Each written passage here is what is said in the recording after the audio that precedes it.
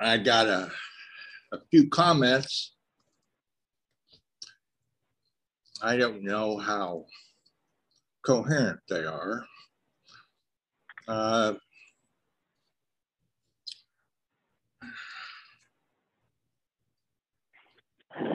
want us,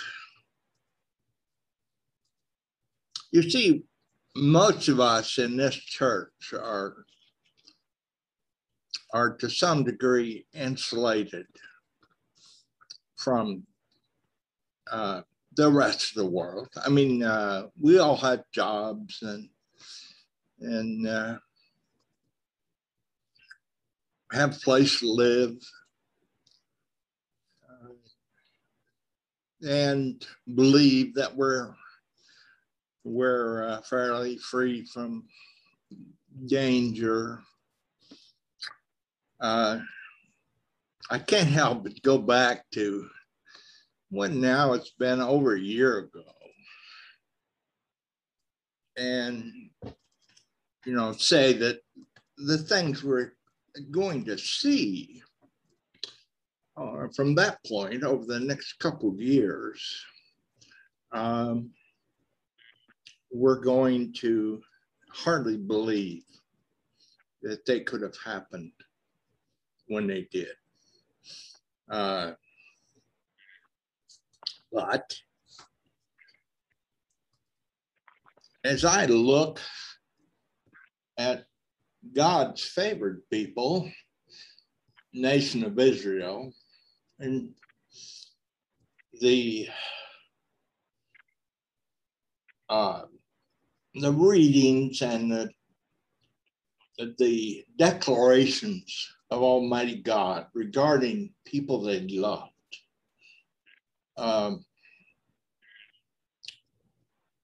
certainly stand out.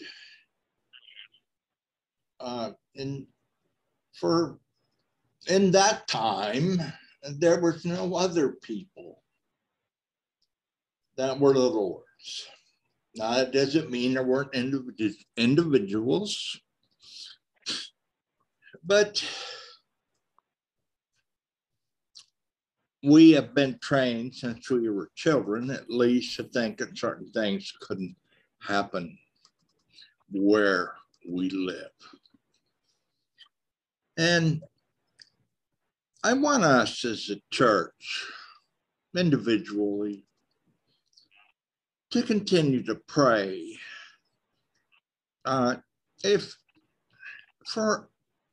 first for ourselves,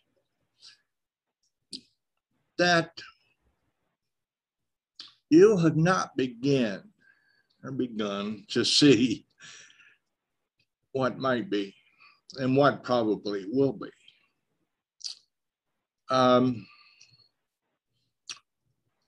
And when trials, which are much greater than we have ever known, do come, we are going to need that which the Lord has worked beforehand. In other words, waiting to turn to the Lord with our whole hearts and understand that He is our life, and that if all of the things are taken away, we have the Lord, and He will persevere. He will do right. But He works in the long run. And we are called on to persevere. A lot of times when you persevere in the future, you will feel alone, but you aren't alone. And so let us prepare ourselves for our attitudes regarding what the future is. I just look at who's on the screen tonight, and some of you were much younger than myself. All but Miss Betty, I think, is younger. And I can't imagine anything really bothering Miss Betty. But she's got to be what she is for a lifetime. And when she needed something more that she couldn't get in regard to truth, God moved heaven and earth to get her what she needed. And she will tell you what she needed is the Lord. And it's the truth. Truth that He is, not what this world is. As regarding what we have in regard to a government, today I would say that we have what we deserve. I also would say that the truth that Paul told us, I believe it was in 2 Timothy, that there would be a great falling away first. Before the Antichrist comes, there's going to be a great falling away. Now, there's more than one way to fall away. You see, major passages that we have studied in the scripture, particularly the New Testament, are in regards to the fact that us human beings will fall away if we're not rooted and grounded in the Word of God.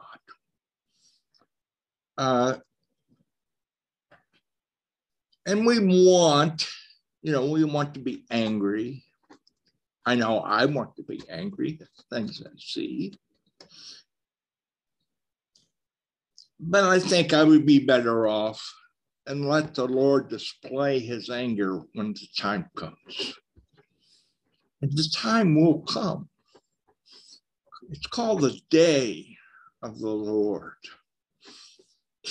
And the day of the Lord will release from God all that pent up displeasure with mankind. Mankind, even at its best, has always been discouraging to watch. I'm sure the Lord is not pleased with what He sees happening in the world. He is less pleased, He is more displeased to see what is happening among His people. I believe that the Church of Jesus Christ will adapt and will continue to water down the truth until the end comes. The thing that will surprise us at a day before rapture will be that there will be many people, many millions of people on the earth calling themselves by the name of God. And they will be left behind because Christ has never known them. There will be some of us who will experience great tribulation.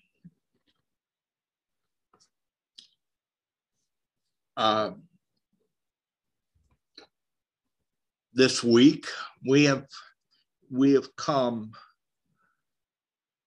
to squarely see that the greatest ally of Israel, will no longer be. This government will not take care of its own people, let alone worry about the people of Israel. This government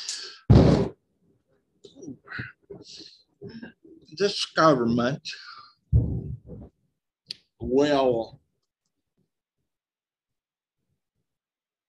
more each day be in tune with the politics of every situation. You aren't happy today? I am probably less so with what I see going on regarding vaccinations, when I know that this government will allow people to die in the name of politics in order to, according to its own determination, do that which is politically correct. We used to believe that we had some protection. I tell you, it is leaving. It is going away. And Israel will be left themselves. We see, and what has happened just in a week has further progressed to looking and defining that which we already knew regarding the players in Ezekiel chapter 38. And it is likely that many of us alive today will see that great debacle there. And only the grace of God will spare Israel from being absolutely destroyed. That is not the end of Israel, for they yet have the opportunity and will have to strike a bargain with the Antichrist, whereby they will secure, they think, they will secure peace and protection for the 7-year period that's in question. And they will be disappointed.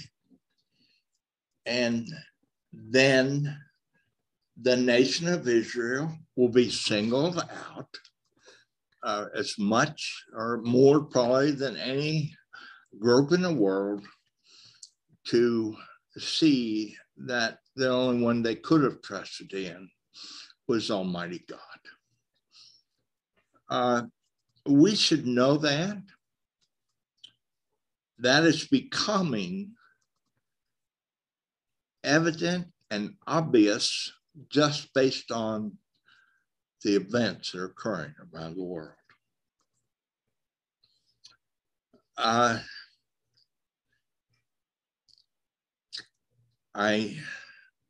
think that we as his people should first look to ourselves as are we in the faith, in the way that the Lord wants us to be, that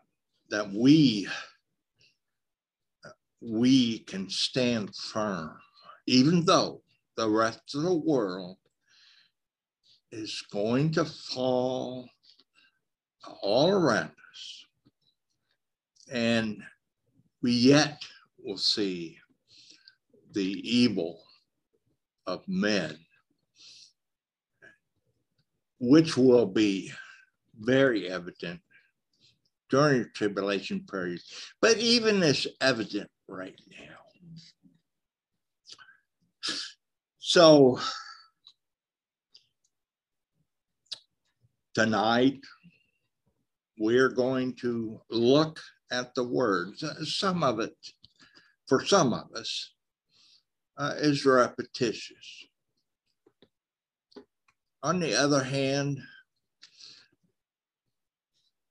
some of it you may have missed in times before now. And the word is going to be more and more important just to get through a day in this world. You have nothing to fear except that you don't believe everything that God has told you about living in the world and being that righteous, God-fearing person that he has told you ought to be. And so I will continue to preach the word. There is not one of us, including myself, that hasn't been exercised by disappointment in men. Well, we shouldn't be, but we are. Well,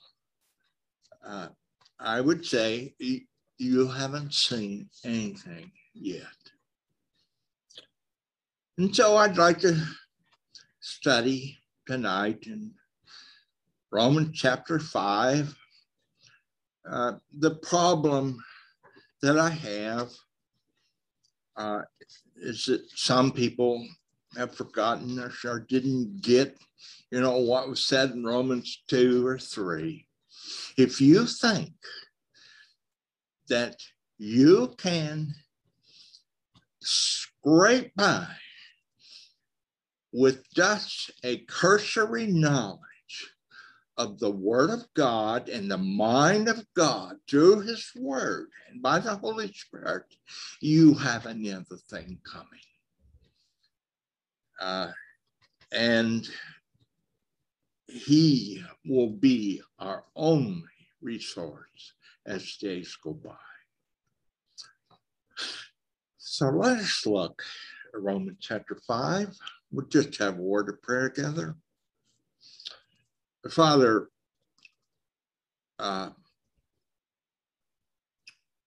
each one of us is absolutely helpless on our own. We'd like to think that maybe we have plans for the future, and we think that we're pretty much immune from all evil. But Lord, we know that isn't true. We can see very clearly that from a standpoint of prosperity, we live now in a second-rate nation. We are no longer the premier nation of the world. The light that somebody said was on a hill. Mm-hmm. Lord God, the only light is you. And we trust you. Lord, if it costs our lives, and you've said this in your word, what is that? But they can, Lord, cause us eventually to die. But our life here is without consequence. I'll say that again. Our life here regarding the goodnesses that the world might provide is without consequence. And so, Lord, may you never be far from our minds.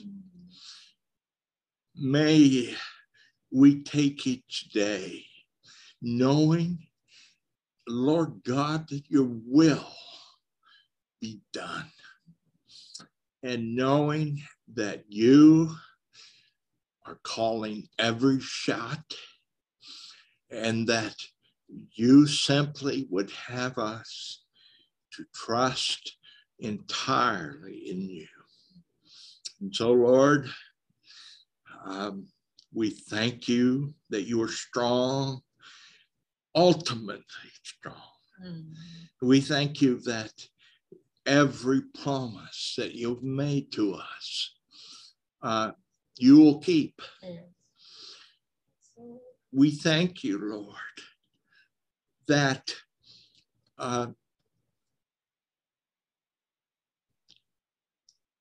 the truth is, to be a friend of this world is to be your enemy. And so, Lord, our trust again is in you. We pray that you would bless the word to us. I pray for each one of these people, Lord, and many of them are missing tonight because they're distracted. They will just go on, Lord, until they are affected. But I pray for each one, Lord, here or not, that they turn away from self, that they die in regard to life in the flesh, and that they live victoriously in life which will never end and never fail. We put our trust in you. In you, Lord God, we praise and give glory to. Until, Lord God, that day that we will glorify you in person, with you in our presence in every way. We look forward to that day, and we count these days as simply from observation to understand that you have told us the truth in regard to the heart of man. Thank you, Lord. Thank you and praise you. In Jesus' name, amen. Amen. Okay, before I start, any comments? All right. Then Romans chapter 5. You see, I don't know how Romans chapter 5 can be as meaningful to you as it would have been had you remembered clearly Romans 3, for example, which says, but now the righteousness of God without law is manifested, being witnessed by the law and the prophets, even the righteousness of God, which is by faith of Jesus Christ upon all and unto all them that believe. There is no difference. For all have sinned and come short of the glory of God, but we, being justified freely through your grace, through the redemption that is in Christ Jesus, whom God has set forth to be a propitiation, or to be the satisfaction of your righteousness, only in one way, I say, and this preacher says, through faith in his blood, to declare his righteousness for remission of sins that are past to the forbearance of God, to declare, I say at this time, his righteousness, that he might be just and the justifier of him that believeth in Jesus. Starting in Romans chapter 5, verse 1, therefore, so that means that you have read and understand everything in Romans chapter 1 through 4.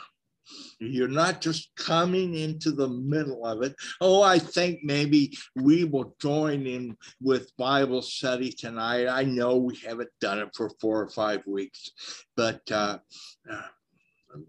we hope God will bless us. God will do all that God does, but he is not one who blesses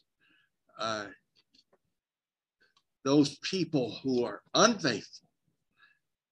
But not to me, not to this study, but to his word. He will not. And he has given you the word. And he is faithful to the word. Therefore, being justified by faith, we do have peace with God through our Lord Jesus Christ, by whom we have access by faith and rejoice in the hope of the glory of God. What's that mean? That means that those of us who believe and those who have hope will share for eternity the glory and the wonder and the peace and the righteousness that exists in our Holy Ghost. Or you would say, what more could he give us? Glory, peace, righteousness forever. By whom, talking about Jesus Christ, by whom also we have access. That means God wants us to come to him. He wants us to come to him with those things that we can't bear. And I know I'm looking at people tonight that would say, I can't bear. I can't bear.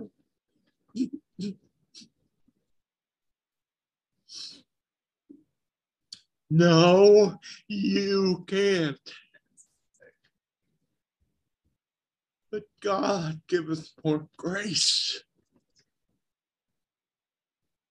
We have access by faith to that grace wherein we stand. We stand. Whatever we see around us, we stand.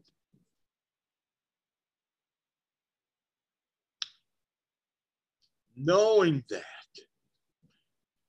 tribulation does work patience.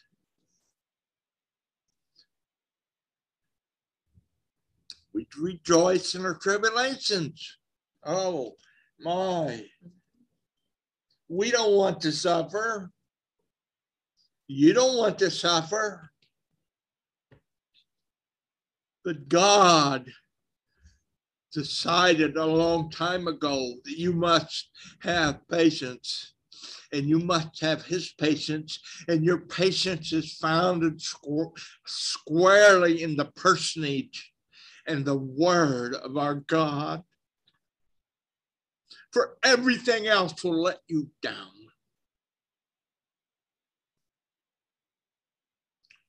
Stand by faith in his grace wherein we stand, rejoice in the hope, the glory of God. Not only so, but we glory. Do we? In tribulations. Some of them are close to home, aren't they, my friends? They're really close to home. Those are the ones that are so troubling. Nevertheless, We will glory in tribulation, knowing that it worketh patience. And patience, experience. I told you this before, but some of you maybe heard this tonight for the first time. I would tell you again. Experience means the proving of God.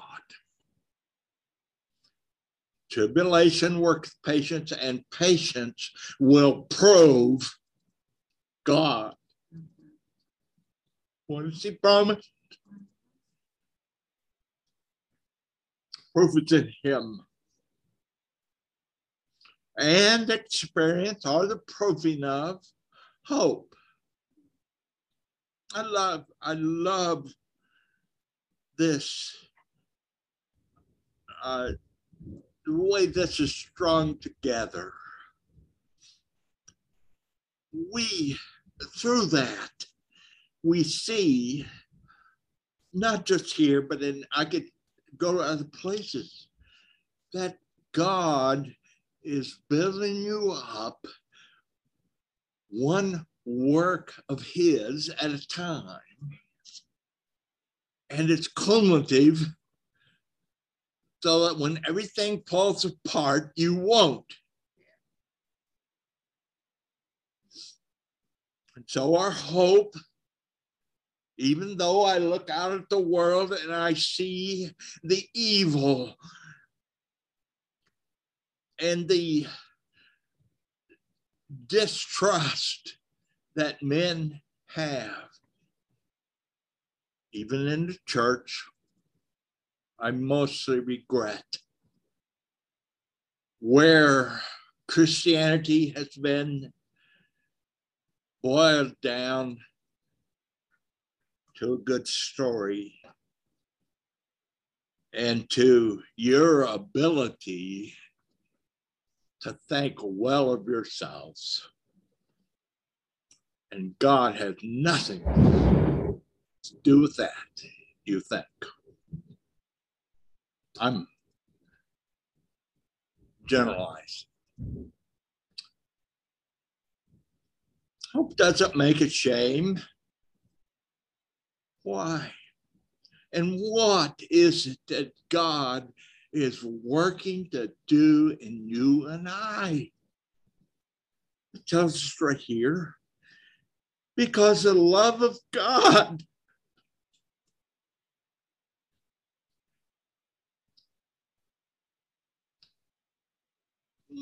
Not your love.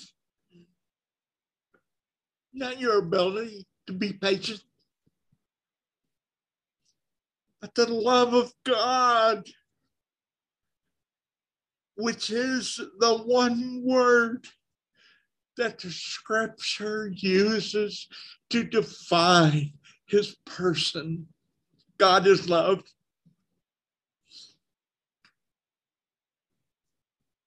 But the love of God is shed abroad.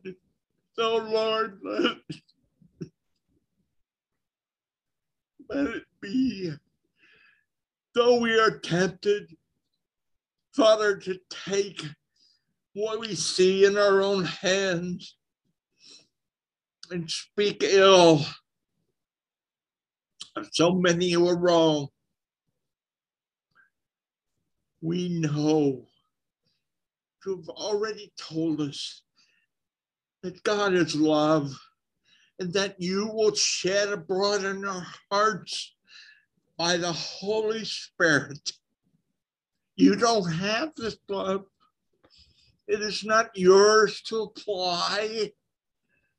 It is yours to trust in, because it is a gift of grace whereby God shows himself to you and to those around you. Make it not ashamed. Paul said, I'm not ashamed of the gospel of Jesus Christ, for it is the power of God to those who believe,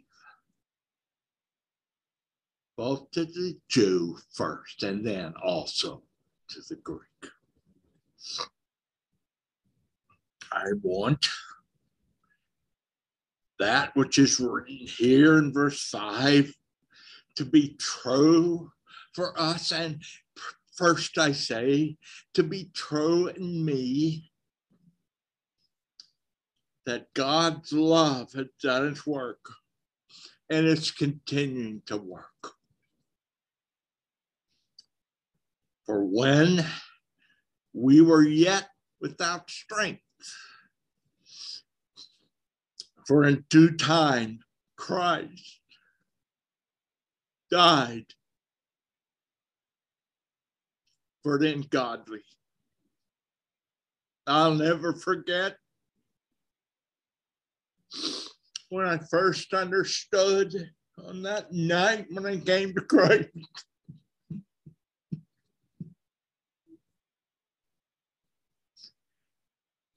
Why I understood that Jesus went to the cross.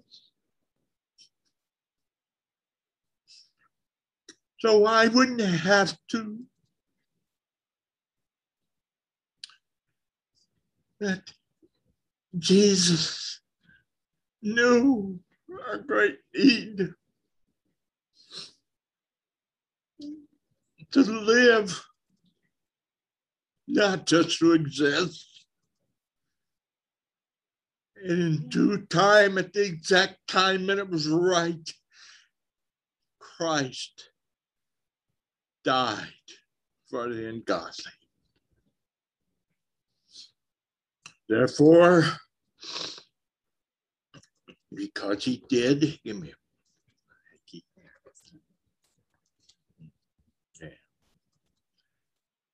because he did,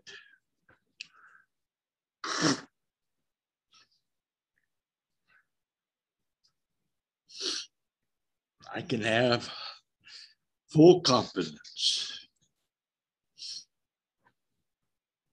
that God would do well, fulfill his promise to you and for I.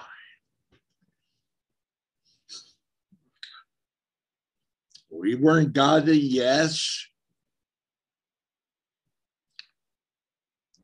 I hope we are not ungodly now.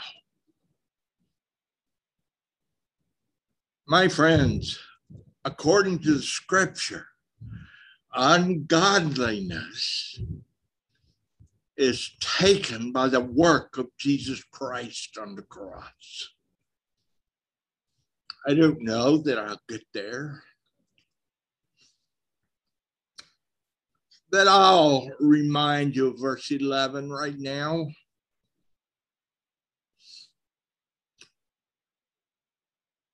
Pardon me, verse 10. I will remind you that yes, we were ungodly. We were enemies of God. But by the death of Christ, the death of his son, he saved us.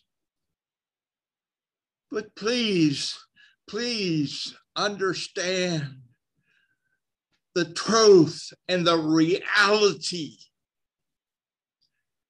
that is given to us by the much more of verse 10. Much more being reconciled, we shall be saved by his life. And so, my friends, according to that verse, I would address the fact that some who call themselves Christian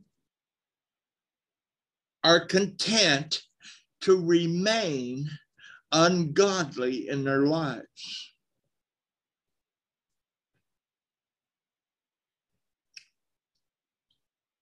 And I don't carry the timetable, but the truth is this: Jesus Christ died that you might be forgiven of your sins, And he also arose from the dead, and he is alive today, so that you and I can experience his life and have nothing to do with ungodliness.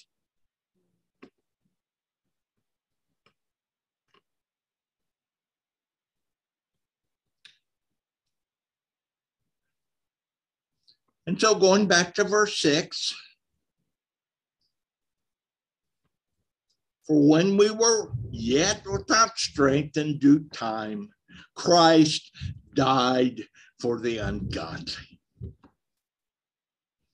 For scarcely for a righteous man will one die, yet peradventure, maybe, for a good man, some would even dare to die. Maybe so with men, maybe so. We don't know. This we do know. But God commands his love toward us. And that while we were yet sinners, Christ died for us. Much more than being now justified, I will have to say it again, what that means. That means made right. If you've been justified by Christ, you who claim to pray the sinner's prayer, then God says that you in his sight are made just. Do you think, wrongly, that the Bible says that we will be justified then forever?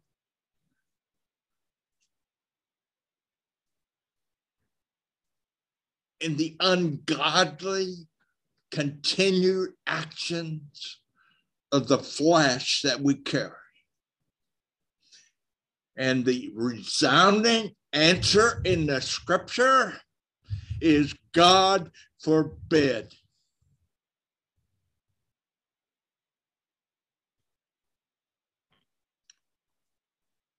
Commendeth his love towards us, in that while we were yet sinners, Christ died for us. Much more, that is, much more than that, he made us right. And by the work of Christ, we, that person who is just through Christ is just in position, and he is made just in his experience. Do you understand what I mean? If any man be in Christ, then he is a new creature. How can we read that piece of scripture and not know that we are no longer that person that was in sin waiting for judgment, but we are made a new person? Old things are passed away, and that will work out in your life. You won't be that man. I'm not that man anymore, because he has worked through life, his life ongoing for the 75 years I've had, and the 50 some years or 50 years, 50 some years that I've had growing up in Christ.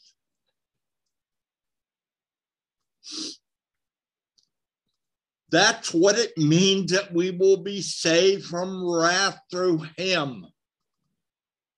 That means that we are made right, not simply in the eyes of God, but we are made right in our experience. We might not be perfect, but yet we have that person who intercedes for us and says, as you walk in the light, as he is in the light.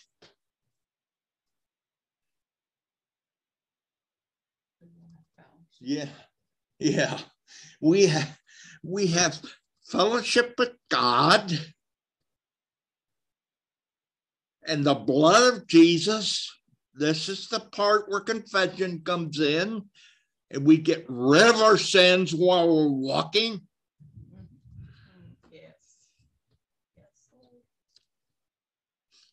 And the blood of Jesus cleanses us from how much sin? How much sin? This is why you're walking, my friend. Oh, that's right. We'll be saved from wrath.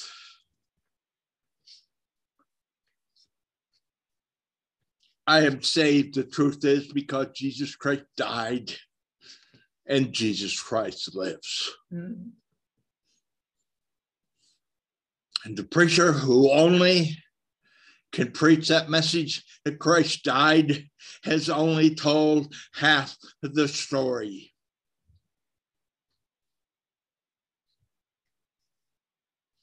For, as I read before, if when we were enemies, we were reconciled, that is, become friends, no longer enemies, we have become a friend of God. Does anybody remember? This is trivia. Does anybody remember in the scripture the man that was called a friend of God? Anybody? Oh, he's this. Did you say? No. See,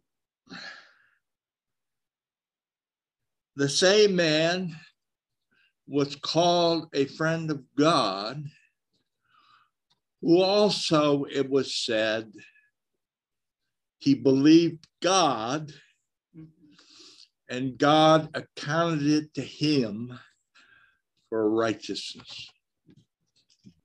Abraham. Yeah, he was a friend of God. I know you want to be a friend of God. And you can be, because Jesus lives.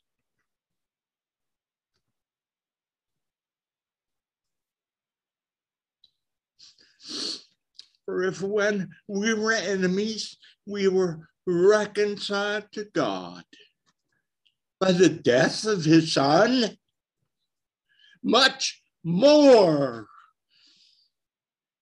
You say, Pastor, you are stuck in high gear because you only talk about what we are in Christ and what we can be. And you don't talk enough about the fact that he died on the cross. I would probably disagree with you, because I talk about that a lot. But if I forget that he raised from the dead, you go to Romans chapter 6, and you will see, or many other chapters in Romans and other places, The gospel is not simply that Christ died. You want to argue with that? Not just that Christ died. The scripture says he raised from the dead. Because he raised from the dead and overcome death, he also overcome death that works in us.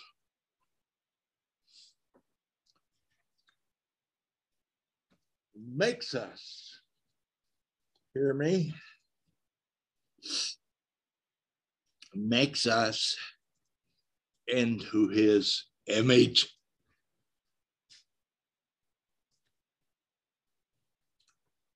Do your friends know that you are a godly man?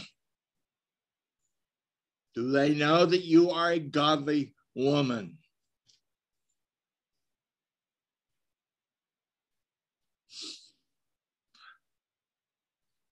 I say to you, there is no salvation except there be the faith in the death and the faith in the life of Christ, because he lives in me. We shall be saved.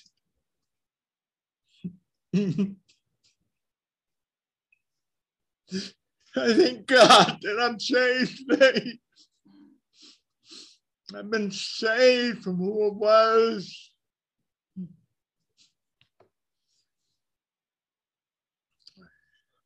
And I'll be with him forever, perfected in glory. And not only so, but we also joy in God, whom we now have. Many of your Bibles say atonement. It would be much better if your Bibles said reconciliation, being made a friend of God. The word atonement is not there in the original text, but the word reconciliation. Wherefore, now we get to the theology regarding the first man who sinned, we know, and woman. Wherefore, as by one man sin entered the world.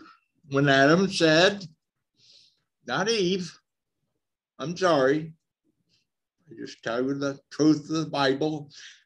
When Adam said, I'll take that fruit and I'll eat it, whatever the reason, he did. His eyes were wide open. He was not deceived. Eve was deceived, and there's a big difference. He was not deceived. He willingly partook of the forbidden fruit. And death by sin entered the whole world. You see, that's a story of the Bible. If you don't believe in Adam and Eve, which some of you, not you, but some people call themselves Christians, don't believe in all those childish Bible stories. I tell you, if you don't believe there was an Adam, then how do you believe there was sin in the world?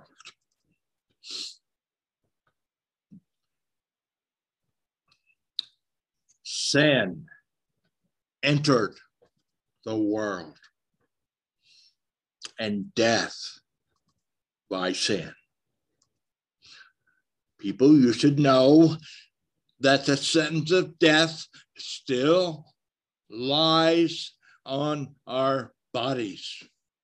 That is why I am looking forward to leaving this earth one day. Mm-hmm.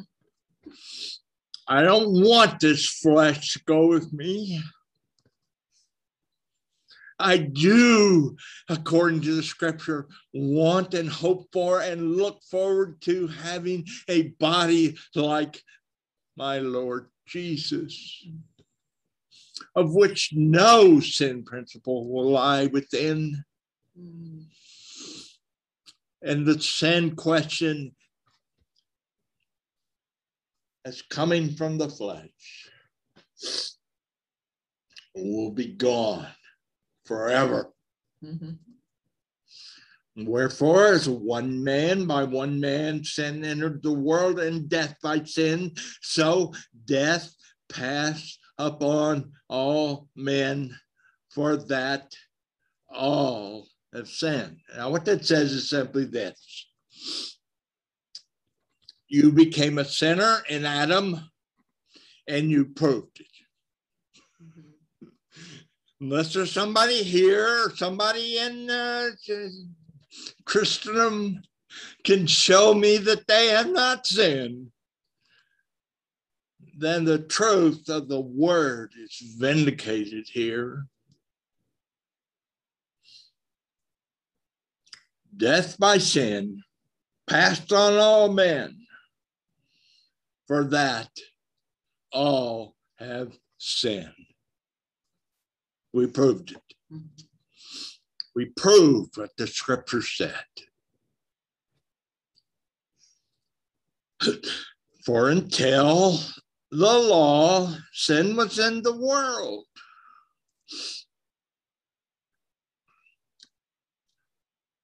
Now, this is the difference between iniquity, which is in all men. Iniquity simply means that we walk according to our own mind. Iniquity means, I will say it this way, my friend, iniquity means that we are willful.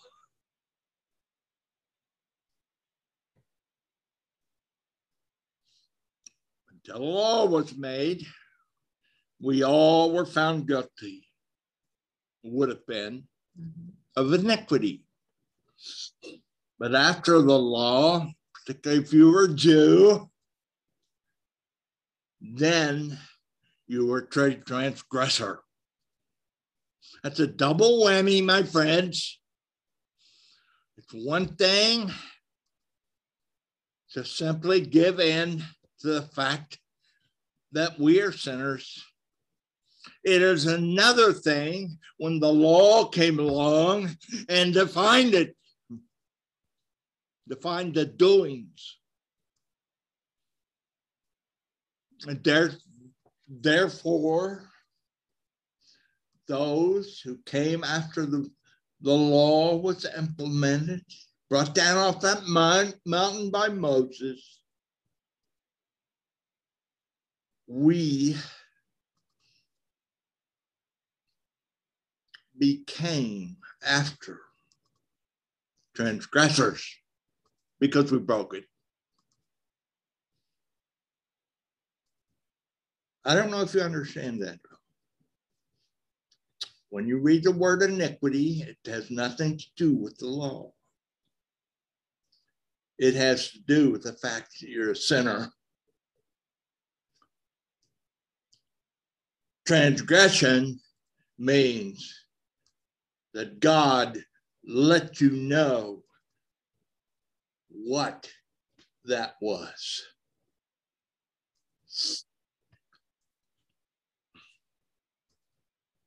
Pick up your Old Testament. You will find the word iniquity and you will find the word transgression. They have their own particular meaning, and both of them are bad.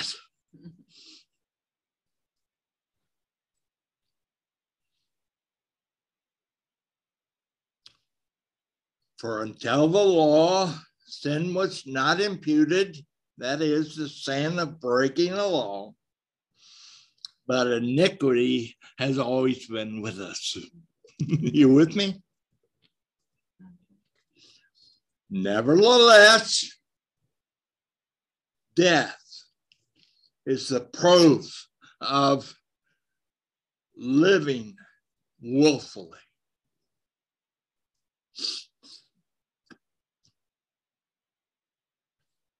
Nevertheless, death reigned from Adam to Moses. What's that mean? It means from the time when there wasn't the law written on the tables of stone, but when the tables of stone were made, death was reigning then and it reigned afterwards, and reigned in a worse way, because now I am sinning against the revealed writings of the Word of God. God wrote it down. I know you don't have to worry about the law today, but God would have you know the difference between those people that lived under it and those people who think it has nothing to do with them, and it may not. Nevertheless, death reigned from Adam to Moses, even them that had not sinned after the similitude of Adam's transgression. What's it mean? Well, I didn't tell you, but I will tell you now that Adam lived under a law. Did you? I don't know. Did you ever think of that? It says so in the Bible. Adam lived under a law. What was it? Thou shalt not eat. Fruit. What's that? Don't eat the fruit. That's right. Thou shalt not eat of the garden or of the tree of the knowledge of good and evil. It's interesting then that we all became sinners. Not only that Adam was found in iniquity, but he was found in transgression too. I don't know what to say about that. Nevertheless, death reigned from Adam to Moses. My friends, that's one of the more difficult pieces of scripture. I hope you understand what I have said. If you don't understand it, you can call me on the phone. Many of my disciples, the ones that care and care about the way they're living, call me on the phone. What about this? What about that? 2 or 3 of them do that on a regular basis. And I know that they are not comfortable in their ignorance, but they want to know exactly what God has to say.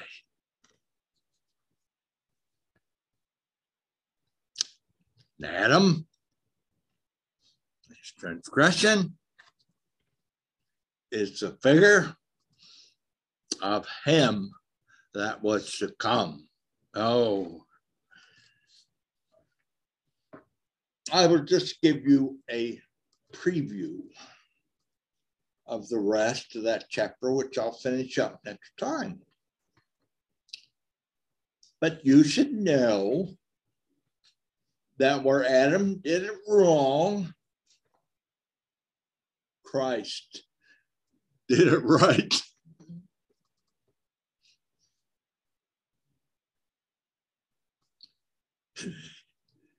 Not because of Adam, not even because of the greatest man of God in the Old Testament, but because of Jesus Christ, I am set free from the obligations associated with the sin of Adam.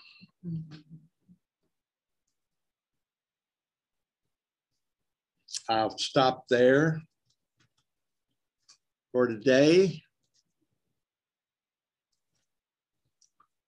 Actually, the rest of chapter 5 talks simply about that one question. Did God not want us to know exactly what the score was? He did. And we read that and say, I'd rather read the book of John. I'd rather be astounded and entertained by the events of the tribulation. My friend, you can be absolutely ignorant of the sins of tribulation and the events of tribulation. But you cannot be ignorant of the work of Jesus Christ. And that's what Paul was trying to make us to understand. Let us pray together. Father, your word is a fountain. Your word is a fountain of truth that thrills my soul.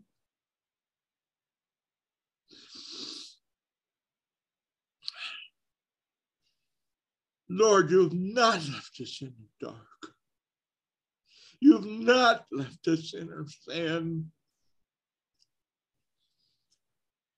And not one person under the sound of my voice, or if I could speak to the whole world, not one person is going to live forever without Christ. Thank you, Lord. Thank you. You have made him available to anybody. And here, I hope people hear me. Lord, he has been available to anyone, whether they were in the darkest places of environment, or they lived in the most cosmopolitan city in these United States. Anybody who wants to be washed and wants to be made new, Lord, you will get the word to that person. Thank you, Lord. These things we pray and thank you. Jesus' precious name. Amen.